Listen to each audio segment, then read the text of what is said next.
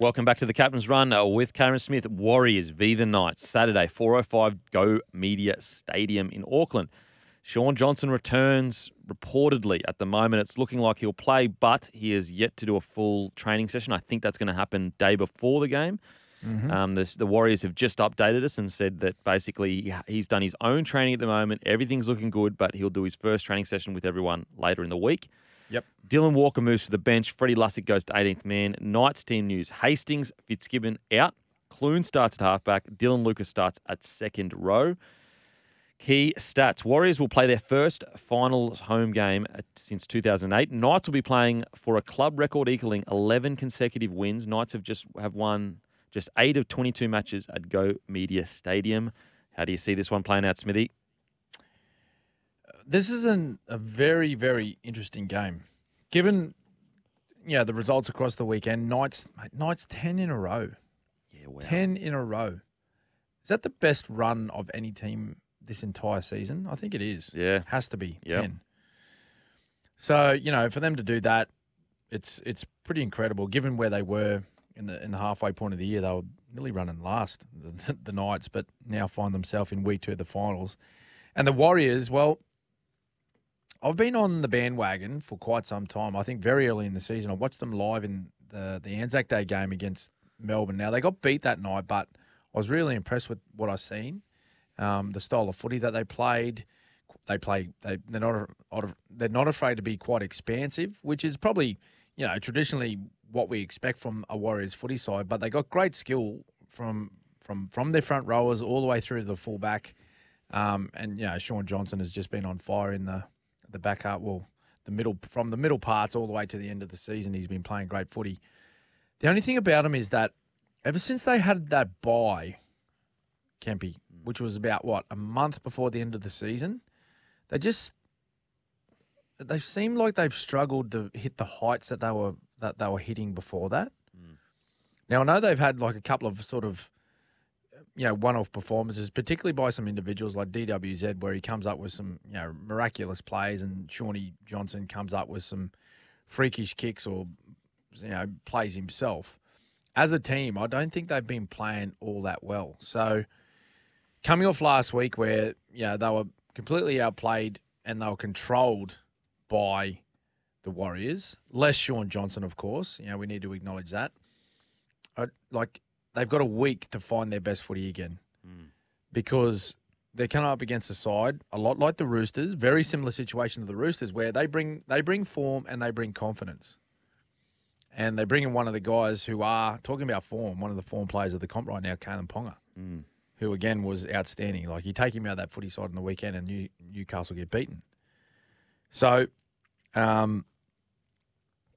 interesting one for me. If they both play their strongest game, who's the better side? Is it Warriors, particularly playing at home in front of what's going to be a pretty intimidating home crowd, or is it Knights? I feel personally, I think the Warriors, if they play their best game, I think the Warriors in a really tight one. You only have to look to last week with the Knights, how sometimes a packed-out home stadium can almost go against you. If anything, it looked like it rattled the Knights a bit to begin with, and it was the Raiders that took energy from it. So I do believe the Warriors have to find that really good balance between making it about more than rugby league. You've got a country on your back. They've gotten behind you. It's your time to repay them. But you don't want them running out there nervous and in awe of the situation and almost worried about the consequences of if they lose, losing in front of a home crowd that have gotten behind them all season long. Yeah. It's really going to be Webster's biggest test. I know he's only a rookie coach, but geez, that's a test to be able to get that balance. It's a good point you make, Kempy, because, I think, when we're looking at the games and the matchups and all that sort of stuff, you look at the two footy sides and the skill and, game plans and all that sort of stuff, you can break that down. But I think the one thing you got to take into consideration too is that expectation that the Warriors are going to have on them. And it's not just from, the people at the ground. It's an entire country. I know. It's an entire country. It's not just Auckland where they're based. It is an entire country Like I'm hearing over there at the moment, like it's like they're calling it a movement. Yeah, wow. It's like the Warriors movement, and that there's more. Like there's a Rugby World Cup going on at the moment, right? That we hardly know about because of our NRL finals on at the moment, but they reckon there's more interest in the Warriors finals campaign than the All Blacks right now. Wow. So that's saying something. That's incredible. Because when you think about New Zealand sport, like the first thing you think about is the All Blacks, right? Yeah. Yep.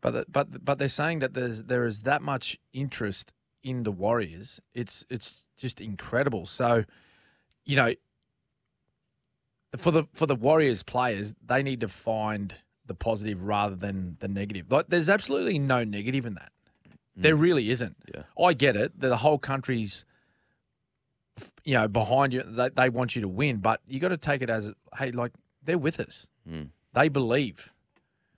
They've enjoyed, and they believe in what we're doing and what we have done all season. We need to just go out and do that now for this 80 minutes, and don't worry about next week. Don't worry about that. Don't worry about who we potentially could be facing or what happens if we play in a prelim. Don't worry about that. Just focus on this game and how do we use the momentum and the support that we've got in this country right now to get us home. And you look at the I guess the matchups. It's obviously easier said than done, but you have to find a way to take Kalen Ponga out of the game for New Zealand.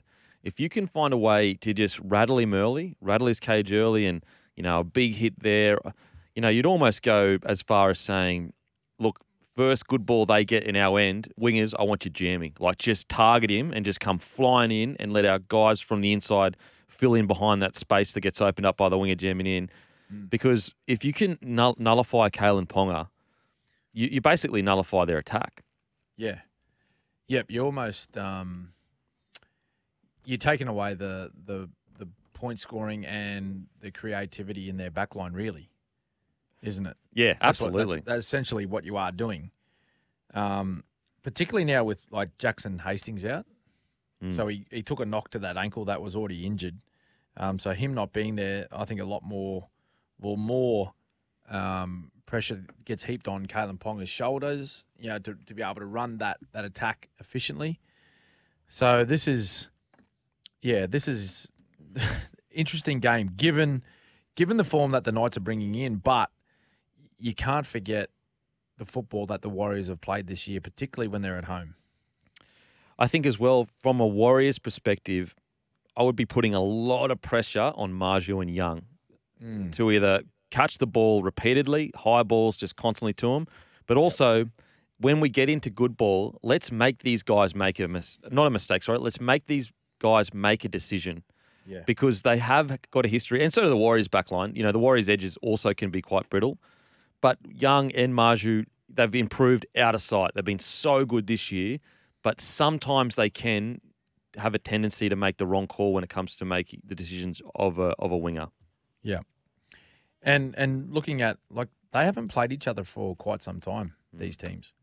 So they played each other round 1 over in New Zealand and then again in round 6. So they were done and dusted by the first quarter of the season. Yeah. And a lot has changed, particularly with Newcastle. The Warriors have been fairly consistent throughout the entire season, but particularly for Newcastle, they're a much different side to what they were, early days. And it's 1-1. It's 1-1 this year so far. So the Warriors got the win in round 1, and then Newcastle returned serve in round 6, and they won by 10 points when they were playing at Newcastle. So this is a great. I think this is going to be an unbelievable game. Early start as well, Saturday in Australia, 4:00 kickoff. So make sure you've got that in your alarm, in your calendar, so you don't miss it. 4:00 Australian time. So yeah, I'm loving it. I'll tell you who could really make a difference, and I'm probably being a little bit sort of biased here, but one of my former teammates, Tohu Harris. Yeah, I thought in a losing team he was pretty classy last week. Yeah. Up against a very good defensive side, as we know in Penrith. I think he provided something a little bit different for Penrith to look at. He sort of give his teammates a couple of little opportunities, sort of one-on-one, and sort of allowed them to poke their nose through and try to build a bit of momentum. I think Newcastle will have to be on their game in the middle to be able to minimise the impact that Tohu Harris has, because he's a big body himself, so he's good with carrying the football, but he's very clever with his passing and his link play with his middlemen. Yeah, and when you've got guys as big as Daniel Saifidi and Jacob Saifidi, there can be a tight tendency laterally to have some space around them. And if you're Tohu Harris and Adam Fanor-Blake, you'd be hoping to kind of, I guess, take advantage of the space around the big boys. Yep.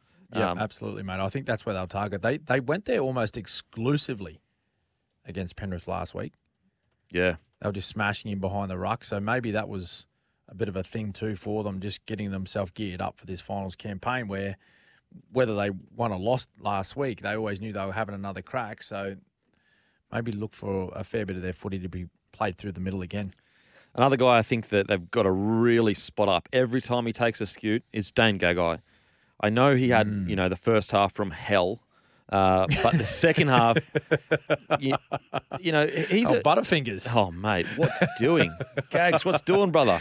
But, earlier we spoke about the Sharkies and not having these top-tier players, and I think Dane Gagai is a really good example of that, because he's not necessarily playing Origin anymore, but he is a top-tier player that knows what it takes to take that next step in the big games. Yeah. And we saw that when the game was on the line. As I said, I know he had a poor first half, but in the second half, when the game was on the line and they needed someone to make some big plays, that's who stood up, Dane Gagai.